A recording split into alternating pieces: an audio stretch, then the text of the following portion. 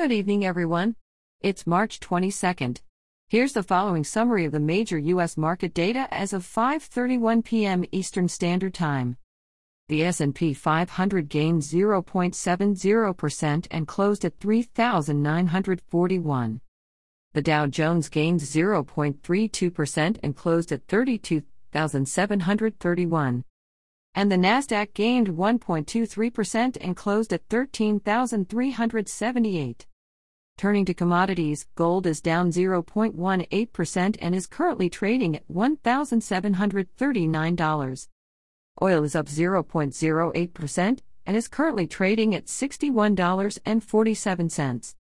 And crypto Bitcoin is down 5.11% and is currently trading at $55,009. On the currency markets, the euro is down 0.27% and is currently trading at $1.1940.